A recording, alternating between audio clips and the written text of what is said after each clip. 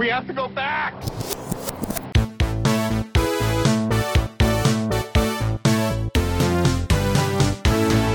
Hello, everyone, and welcome back to the Flashback Flicks Retro Movie Podcast. I'm Ricky. I'm Grayson. And you can have my axe! Because we're closing out Sequelary with a big one. We chose the shortest month of the year to review one of the longest movies. We are reviewing Lord of the Rings: The Two Towers.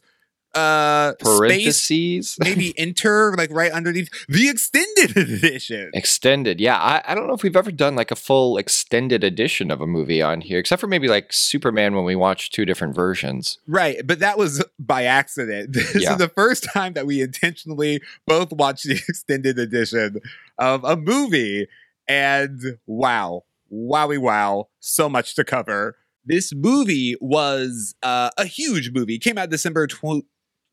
I'm so used to the 20s.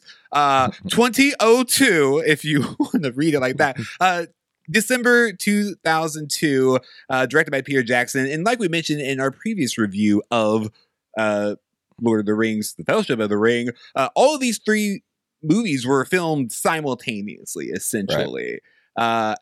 So this movie had some interesting workarounds that they had to do, because originally The Two Towers as its own film kind of didn't exist. They really only pitched like Lord of the Rings, A Fellowship, and then Return of the King. And so they were like, well, it's going to be a trilogy. So they had to decide where they were going to like fit this film. And because originally in the book, actually, the beginning of Two Towers actually starts with Boromir's death from the previous movie. So that's a distinction that's made in the foreword of a lot of editions of Lord of the Rings, is that a lot of people call it a trilogy, but there's a case to be made that, yes, while it is 3 volumes, it is actually 6 books. Like, it's broken down. Yeah. That's the phrase that, like, by book, like 2 books per volume to get you the 3 volumes that we know as the trilogy. Yeah. Two Towers has a really interesting structure because it picks up with Boromir's death, and you follow Gimli and all of that crew, and then you're jumping into what's happened with Merry and Pip and all that, and then in the second book of the second volume is when you get to Frodo and Sam and Gollum and all that. So there's a huge chunk for like half the book that you don't even know what happened to them. And it's very intentional to give you that feeling of we were all together in the Fellowship of the Ring. Right. But all of these groups are now split up in completely separate storylines moving forward. So this movie does not match to the book just in construction alone of how you would typically structure that story if you were doing a 1-to-1 adaptation. So that freed him up to do a lot of creative editing and having to piece these together, because like all the stuff that's happening with Faramir and Boromir's brother and all that kind of stuff is like the end of that book. Right. And as they're going and they're going to take this shortcut that Gollum knows. So, a lot of problem solving they had to do as filmmakers of how do we do a movie like this that still feels faithful to the book, but has the same kind of editing conventions to be able to weave these stories together. Right. Yeah. And I was talking to my friend who's a big Lord of the Rings fan, and she was mentioning how like she was reading the audiobook, right? And how like there are lots of times where she had to like reference a map. They're like, yeah, so we're over here in this land. She's like, pause, where are they? Yeah. And so we were talking about that before I watched this movie. I'm like, yeah, they really do expect you to just understand who everyone is. Because most sequels, especially if you do have a sequel like Lord of the Rings, Fellowship of the Rings, like a movie that's just a true continuation of the next story. Like usually there would be like some kind of recap. Like they do this all the time on like Netflix dramas, like previously on Luke Cage, like just to catch you up. They're like, nope. We're gonna let you know pretty much the last thing you just saw, and then we're off. I'm like, wait a second, who are these people? Like I felt like I needed like a flow chart of just like, okay, wait, who's who's he? He's like, Boromir was my brother. I'm like, oh, wait a second. I know that name. It sounds familiar. I need a face. And so like there's just a lot going on, and the movie really just like they treat you like a reader. I felt like this was like I really that did movie feel treated me like a reader.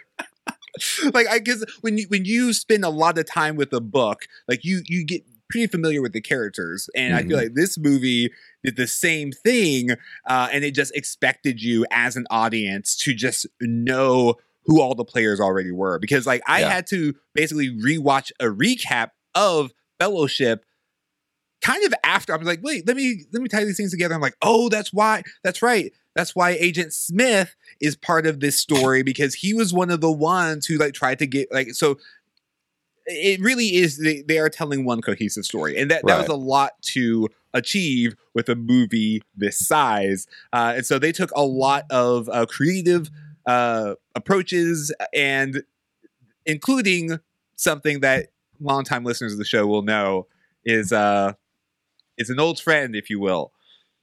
Andy Serkis in the mocap suit. This is the dawn of the callback. Andy Serkis shows up and is Gollum, and especially at the time, like revolutionary CGI and mocapping just throughout the like. I know that this movie came out in 2002, but I'm still like trying to figure out, how are they doing this? How are they making this happen? Yeah, the clip of him splashing through the water trying to get the fish was played over and over and over again, especially during the Oscars. Yep. Which, perfect segue. This movie has won so many awards, Ricky. It won 2 Oscars, just right off the top, for Best Sound Editing, Best Visual Effects, clearly, for Gollum. Got also nominated for Best Picture, Best Art Direction / Set decoration, Best Film Editing, and Best Sound. And that's just the Oscars. In total, they had 126 wins and 138 nominations just for any awards.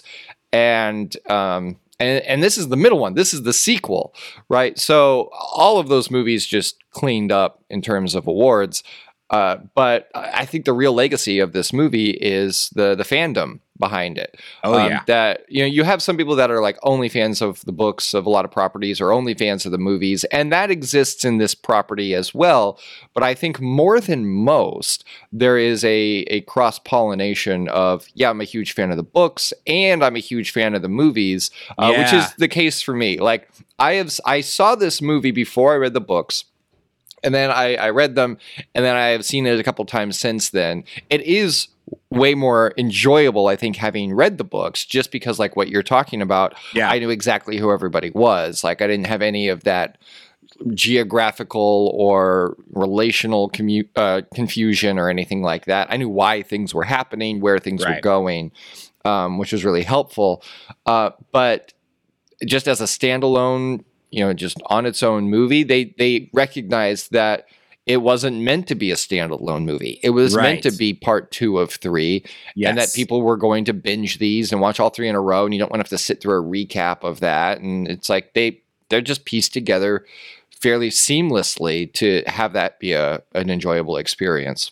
Right. Yeah. It's not like Die Hard 2, where it's like it helps if you understand who this guy is previously, but they also they reintroduce him enough so that if you have no idea who he is, you can kind of get on board. Not the case with the Two Towers film at all. They're like, no, you better have done your homework, or you will be more lost than our characters in this Trek.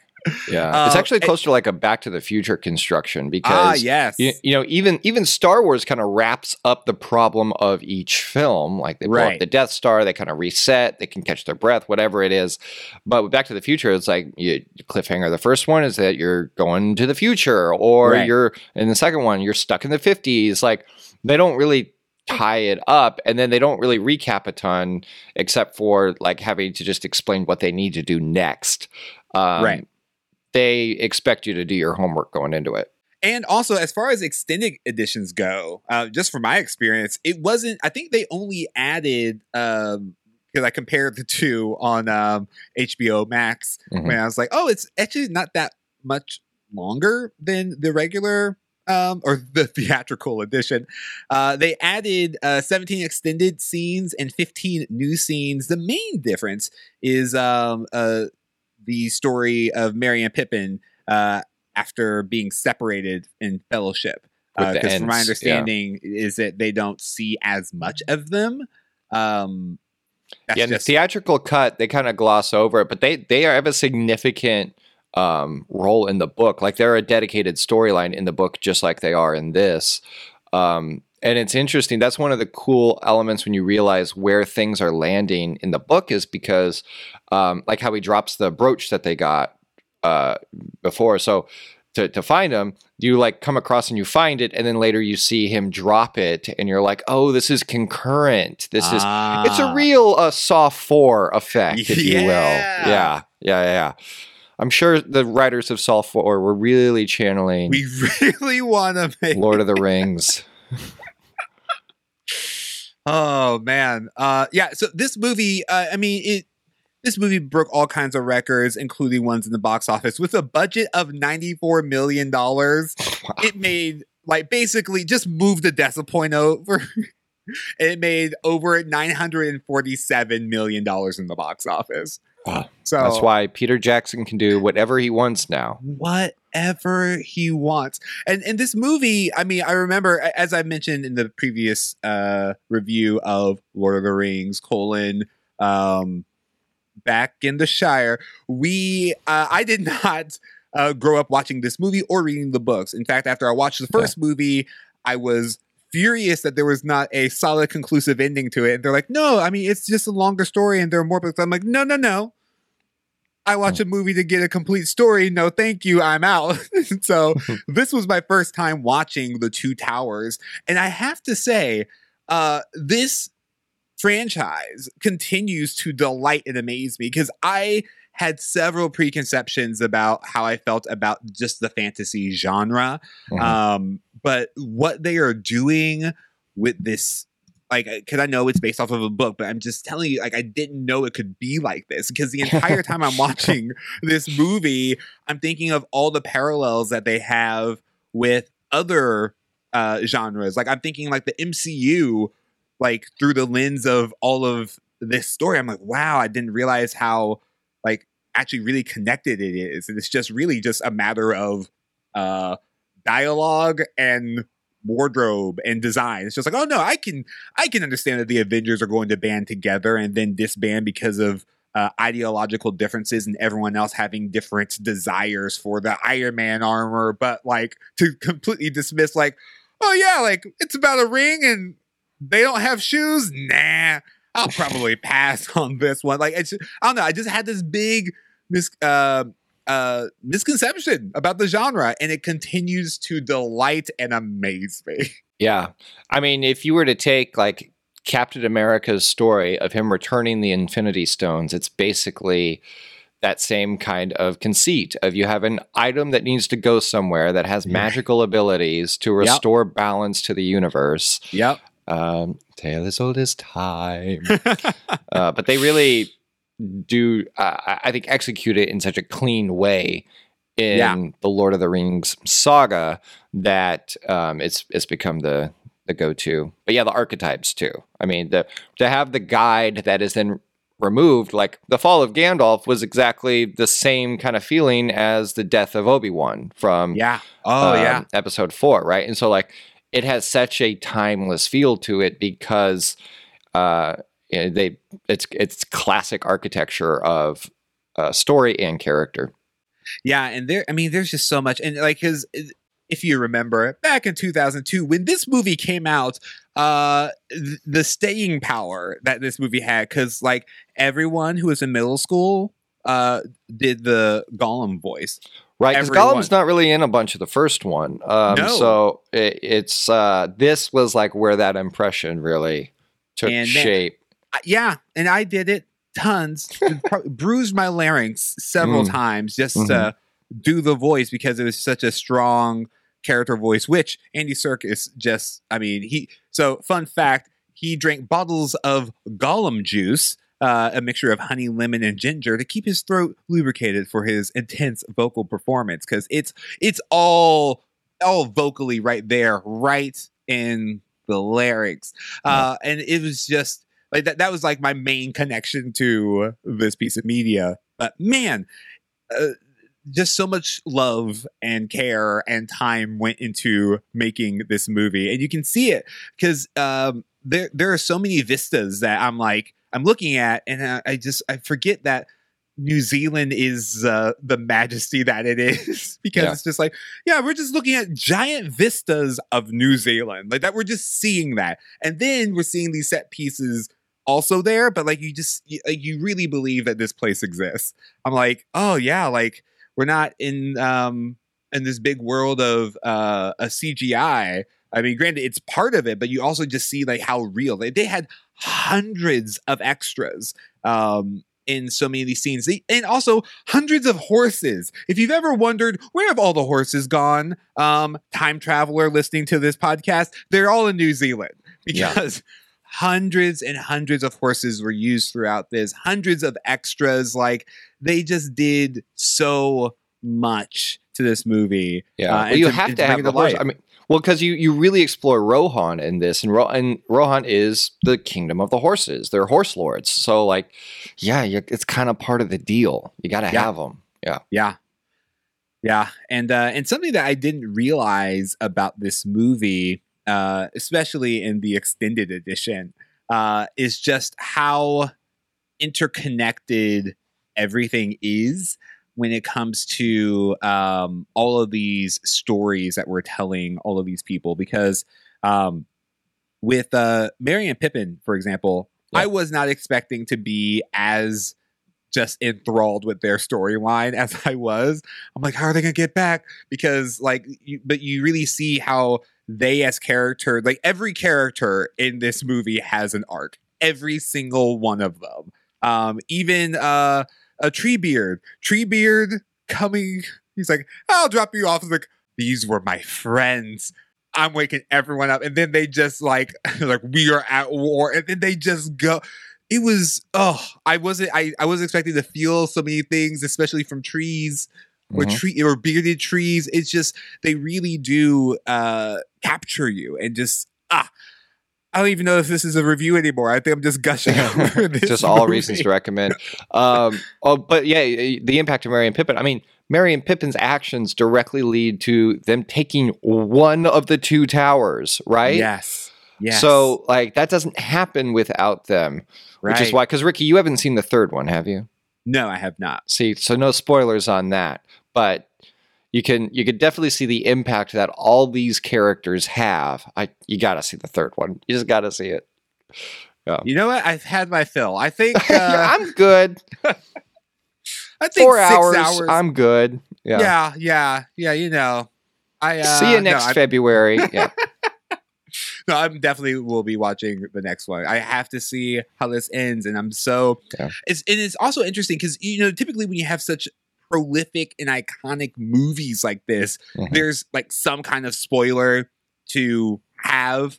But I feel like this movie just has so much going on that it's hard to spoil any of it. Because I even before I had ever seen this movie, I knew about Gandalf the Grey and Gandalf the White. Largely because of I know exactly why you know that. Oh yeah, it's the ultimate showdown of Ultimate Destiny. It's also the reason why one of my first exposures to Bill and Ted, with Gandalf the Grey and Gandalf the White and Monty Python and the Holy Grail's Black Knight. Anyway, they go into a bunch of other people and other pop culture references, but. You know, I didn't know what that meant, and it was just so cool because, like, I was on the same page. I'm just like, oh no, that dude's here, and it was like, it's Gandalf. I was like, what? Gandalf? Oh man, I'm so happy that he fell into the sequel, which is where I feel like most fallings should always happen in movies. It's just like, because I was just like, oh yeah, he fell. Like, oh yeah, why are they reminding us? Oh, that's right. That he fell into the Winter Soldier. I get it. I understand now. Got it. The Winter Balrog. Even even now, we kind of know that it's him right off the bat, just from the way it's hard to like make that mystery. But that's another distinct difference from the book, is that they're kind of with this figure for a while, and then he reveals that he is that he's Gandalf the White, and they dig into that idea of, and then he flashes back to, oh, this is how I survived and what happened to me, and didn't actually survive, but came back for this purpose, and all that kind of stuff. And it's almost like a resurrection story in a lot of ways, of like revealing his whole purpose. So, it's just one of those creative problems of being like, in a book, you can keep that very kind of close to the chest and in the shadows, but in the movie, you got to look at something. So how do you not give it away? And their solution was move it up, because people are going to jump there much more quickly. But yeah, it's just a feat of storytelling for sure. One of the things I love about this movie is just the Helm's Deep battle. It's so intense, so complicated, so much so that it took a long time to shoot and terrible weather conditions, that all of the cast and crew had shirts made called "I Survived the Battle of Helm's Deep" right there on the front. Like it was a real thing. Like it was so draining to shoot it, but that was the passion behind all of them. And speaking of Lord of the Rings passion, and the cast, genuinely loved not just this project, but the source material. And Christopher Lee, who plays Sauron in this, Count Dooku, all that, Willy Wonka's dad, he is such a Lord of the Rings fan that he was basically the consulting supervisor on a lot of the details of this. I mean, there's so many stories that we could go into about Christopher Lee alone in these movies. So much, like, even to the point of he would consult on just the battles. And there's an anecdote of they were doing a fight scene and someone gets stabbed behind, and Peter Jackson instructed the person to make a certain kind of noise, and Christopher Lee was like, "That's not what it sounds like when someone gets stabbed in the back," because he had fought, right? He was an actual soldier in I believe World War II, and so he knew his stuff. So this was very real to him and very important to him, and his depiction of Sauron is so villainous with a purpose, right? We talk about how the best villains have their own ambition and psychology and philosophy, and honestly believe that what they're doing is the right track. And that scene, my wife pointed out, when Sauron is standing over those armies, and the armies are just chanting over and over again, that it's such an intense moment that Wormtongue has just a single tear that comes down. He's just so... Yeah, you're right. He's like, what kind of power have I aligned myself with? What terrifying power? And I think that's part of the beauty of Lord of the Rings, is you have these incremental villains, right? These incremental forces, antagonists, because the Eye of Sauron is such a disembodied thing at this point. We get that it represents all evil, and it can see them, and it's super powerful, but you also have to have, at a more humanized level, creatures that are basically a villain that can bleed, right? You got to make him bleed. And so I think for Christopher Lee to take that on, his depiction, I love so much. Yeah. Well, and something that I think this movie did a particularly good job of is having the hordes of armies feel like they were actually insurmountable. Because I think that there's a trope that's just large sum of people, just like the first Avengers, like the invasion of New York, the Chitauri and all that. The Chitauri, you have them there, right? Yeah. But I think we spend so much time learning about these creatures, they are literally being born from the ground to fight. Yeah. Constantly. There's this giant warehouse of just pumping out these monsters, and we've seen them attack, and we've seen them beat our heroes from the first film. Mm-hmm. And so I think that's something that is interesting, because as soon as I saw that horde coming, I'm like, there's no way anyone is making this, period. I'm legitimately concerned for these characters. I'm like, I don't know how they're gonna get out of this one. Like we can see, but like they don't. The team that's there is just like, we got an archer and a dude with an axe and a very charismatic bilingual writer who can help us. Like, how are you going to win that? Yeah. There's no Iron Man fleet that can come in and save the day. They don't have a Hulk. Like, all these other things. I'm just like, I don't know how this is going to happen. And the way it gets solved is friendship. Friendship saves the day. Oh, when he came. Oh, when the elves came in to help, and then when Gandalf came in right as the sun was dawning, they just had to make it through the night. I cheered in my living room. I think I woke my child up because it was very early. It was just so exciting, and I think that's something that this movie was able to do, because it was sold. The movie was sold in 3 parts, and it was all filmed at once. So you got to really live in this world and understand the stakes. And these unnamed creatures that were coming in to invade, basically, didn't happen all at once. Like, we knew what their intentions were. We knew why they were there. And we just got to see like a really challenging and difficult battle that was not supposed to be won, but somehow it did. And because all the players were exactly where they were. And that's the cool thing that switches from Fellowship of the Ring to Two Towers is in the Fellowship of the Ring, their strength is that they're all together. At the end of that movie, when they split up, that's when they're overtaken. So now we're going to spin a movie where not only has one of their party been killed, so the stakes are very life and death, but they're not going to be able to stay together. And so all 3 parties really struggle with the same thing, which is getting people on their side, generating allies, whether it's trying to get the elf army there, or trying to convince the Ents to join the fight, or even just trying to make it through the swamplands and stuff, and having to convince Faramir this is a mission that I'm on. I really have to continue forward. It's all about convincing the people that they're around that were outside of the Fellowship to become almost like 3 new fellowships to make this work. Right. Yeah. Yeah, man. Oh, it was good. Good movie. It's good. Good movie. Two Towers, good movie. Two Towers, good movie. And I don't have many other things to say other than just it was solid. I can't wait to watch more, and I'm so glad that there is more to watch, and that we are going to get more of the story that happened before this with the new series, the Rings of Power. Rings of Power. Oof, so excited.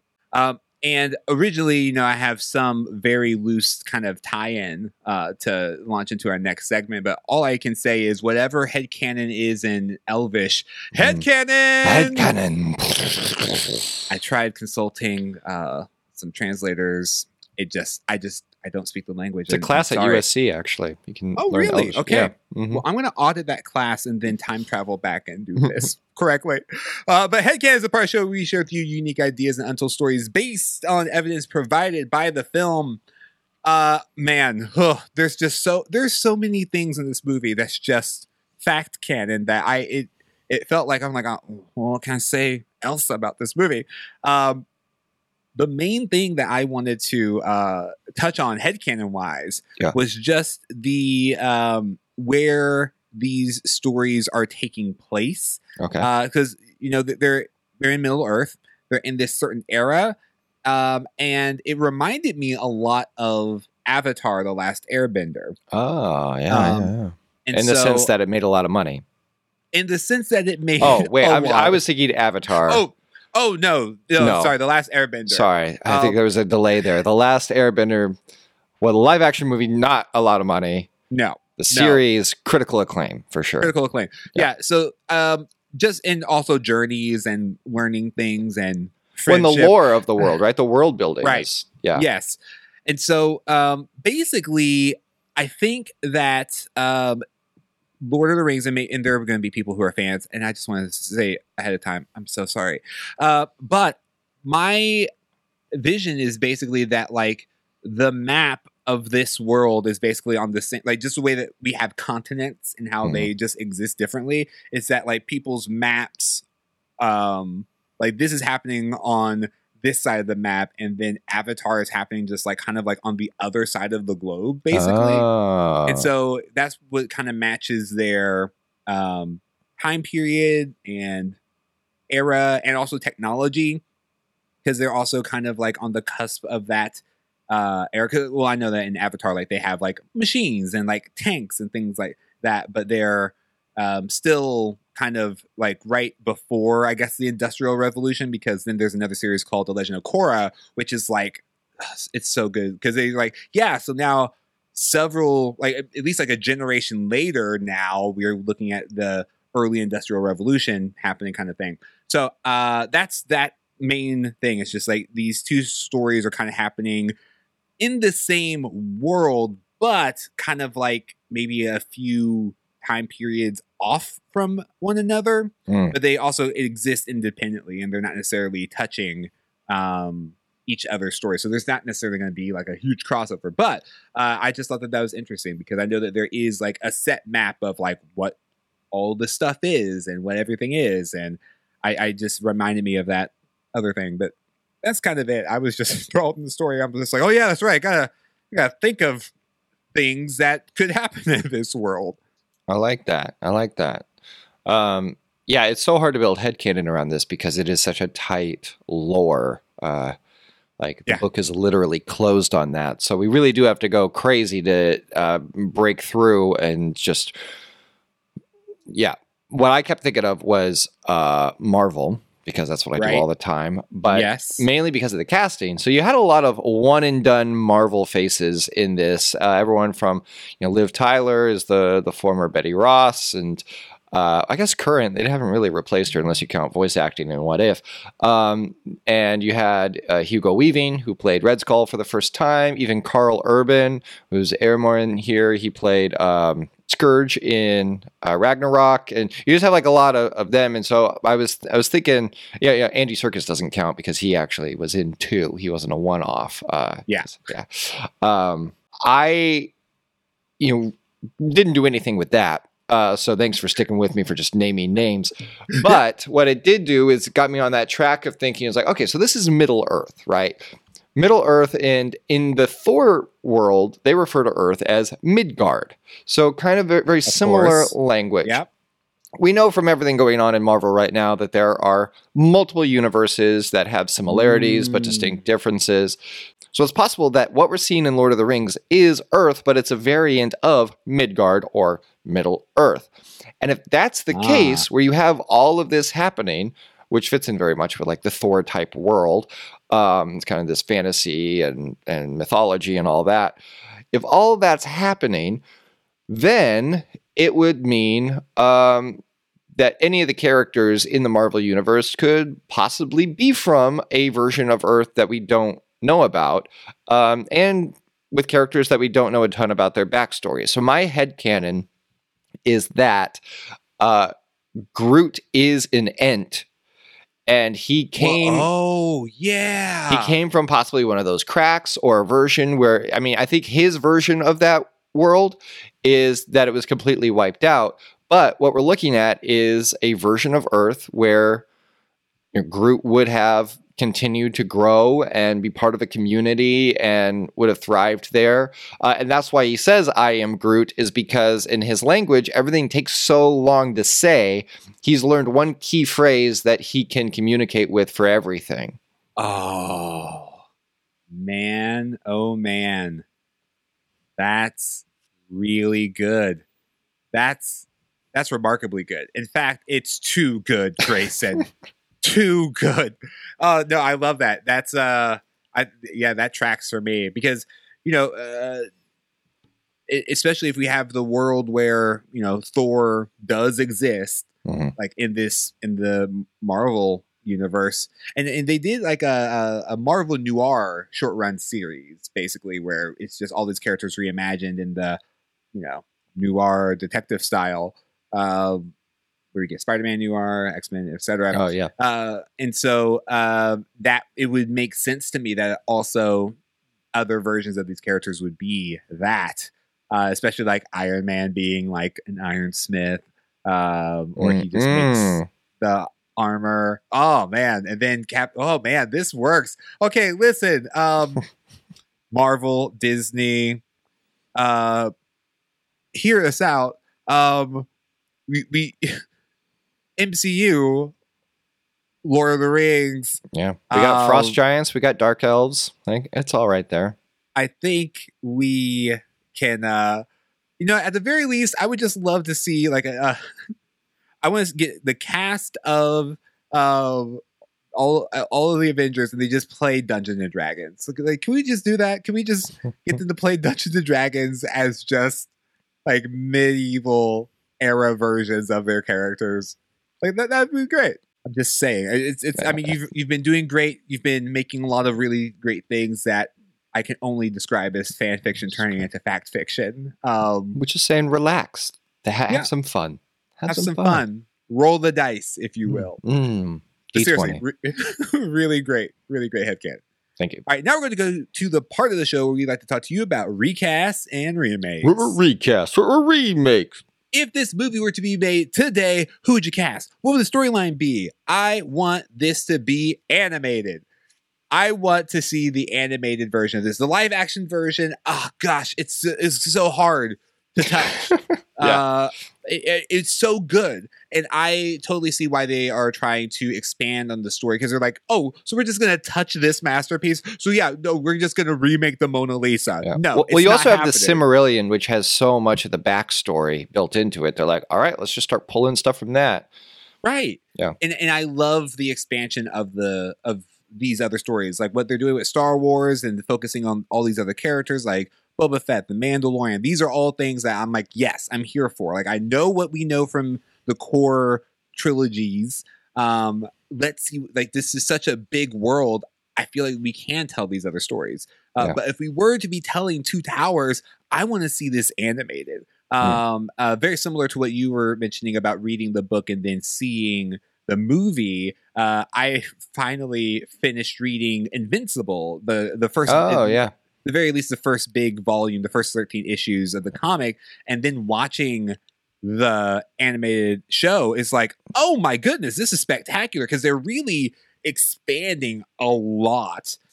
Just because there's a lot in between the panels that you can show and expound on. So I really think that if they did this animated, that they would have so much to tell and be able to show us something that you just can't do in person, even though they covered so much in person, right? Like they did a lot. And so I think that it would be really interesting to see this as that. And I would love an updated video game, because this movie, of course, has a video game component. And then you had Shadows of Mordor and you had stuff that expanded for sure. I just made me want to feel like, because anytime I spend 4 hours directly with one singular piece of media, it's usually be in a video game.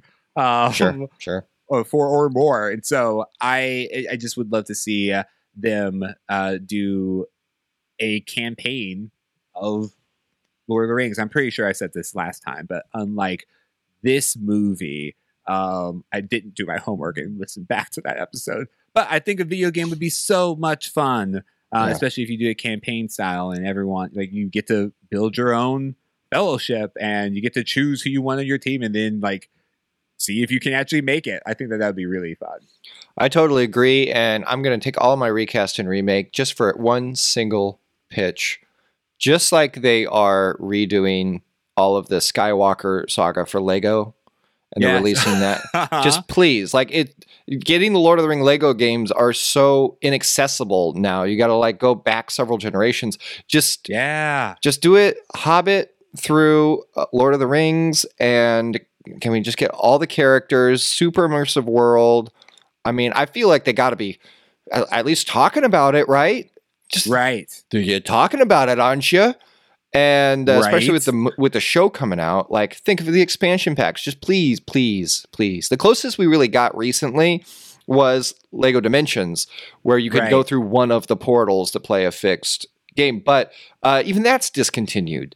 So I just need. I'm so excited for the Star Wars one. I just need. I need everything that I love to exist in Lego. That's all I Yes. ask.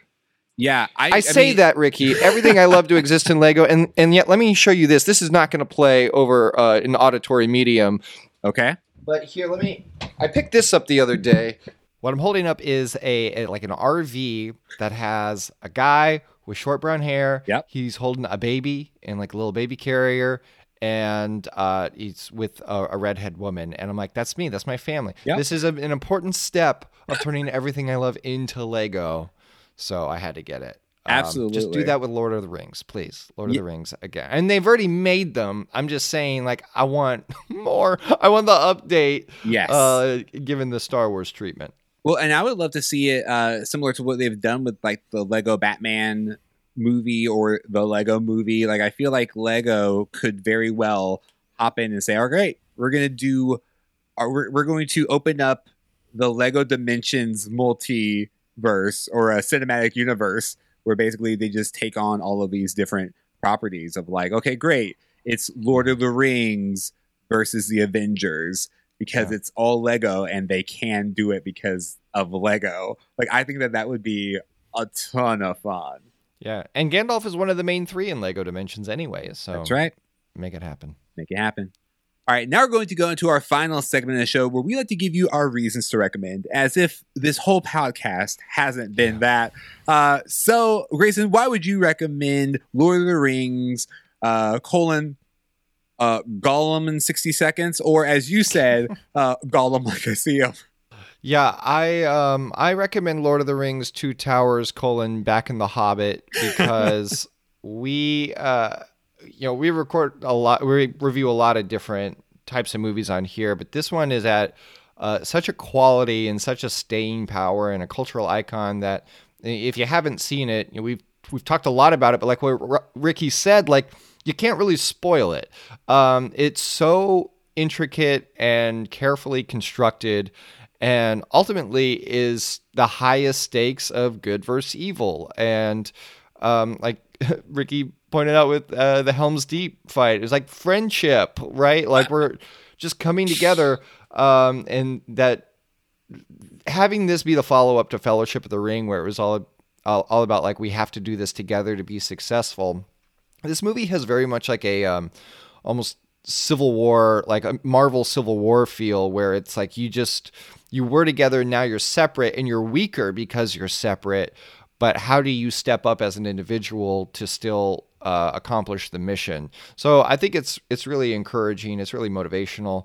And just the visual effects are incredible. What they did, especially at the time with Gollum and these massive fight scenes, just like soldiers and individual level detail, but also the massive armies coming together.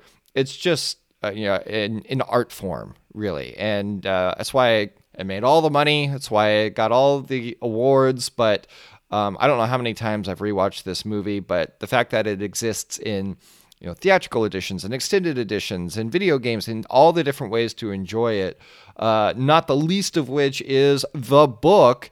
It allows you to take the original source material that I just loved reading, such an important story in my life, and take it to the screen in a new way and explore it in a new way that still feels faithful to the intent. So if you have not seen it, it's about time. Go through, hop on HBO Max, not a sponsor, and take your pick between theatrical edition or extended edition, and it'll be one of the best decisions you make this week. I don't know your week's life. I don't know your life. Just do it. It's a positive decision. Absolutely. Yeah. I recommend this movie because it surprised me in such a positive way. For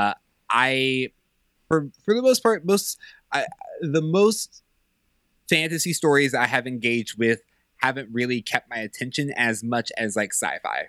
Okay.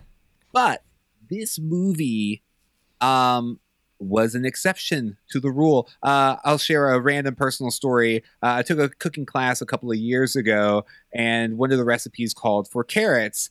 And I was like, I mean, I'll try it, but like, I don't really like carrots. But this was so good. Like, I made these carrots. I prepared them in a certain way where it's basically making like a carrot mash. I added onions and some chicken broth and like simmered it down, and so it basically has a consistency of mashed potatoes. And I was like, oh my gosh, I really love this. And so you really connect with Sam. I really do. Yeah. Potatoes, cook it, boil it, stick it in a stew, mash it up, stick it in a stew. And so when I made that, my cooking instructor said, well, I guess you don't hate carrots. And I was like, I guess you're right. And so that's what the Lord of the Rings franchise is, to me at least. It took something that I was convinced I didn't really enjoy just as a whole category of entertainment, but it was prepared in such a way that I legitimately not only liked it, but really enjoyed it. And so if you are similar to me and you have that, experience with fantasy or even just Lord of the Rings, and you just like heard of it, just like wizards and talking trees, not for me. I prefer Marvel, which has both. And so there's that. I also think that this quote alone is worth the entire movie. By rights, we shouldn't even be here, but we are. It's like in the great stories, Mr. Frodo, the ones that really mattered. Full of darkness and danger they were, and sometimes you didn't want to know the end, because how could the end be happy? How could the world go back to the way it was when so much bad had happened? But in the end, it's only a passing thing, this shadow. Even darkness must pass. A new day will come. When the sun shines, it will shine out the clearer. Those were the stories that stayed with you, that meant something, even if you were too small to understand why. I think, Mr. Frodo, I do understand. I know. Folk in these stories had lots of chance to turn back, only they didn't. They kept going because they were holding on to something. What were they holding on to, Sam? That there's some good in this world, Mr. Frodo, and it's worth fighting for. Sobbed, cried like a baby. Yeah. That, and it sums it up in such a really great way. And there's still more movie to see. So it was, it hit particularly deeply for me. And that is why we recommend Lord of the Rings, The Two Towers. Wow. Yeah, it's like that speech and Jim Carrey's speech in Dumb and Dumber about I want to go somewhere where we can be somebody. Those two great speeches in cinema. Yes. Yeah. And that is our review of the 2002 movie, The Lord of the Rings, The Two Towers. And it also closes out another sequelary for us here on the podcast. We'll see you next year. And let us know what you remember about Lord of the Rings on our social media platforms on Facebook, Twitter, and Instagram. We are at Flashback Flicks, and it would mean so much to us if you could leave a rating and review on your podcasting platform of choice on the scale of 1 to 5 potatoes. That's the main character and feature of this movie, right? It is. Yeah, it's one of the most memeable for sure. That and Legolas getting up on that horse. So, yeah. Yes. Oh, that little scene, it kind of broke my brain. I was like, what is happening? How's he getting on that horse? Yeah. I see him and then he's on it. Anyway, a scale of 1 to 5 potatoes. How would you rate this podcast? And be sure to tune in next time right here on the Flashback Flicks Retro Movie Podcast. Until then, remember to be kind and rewind.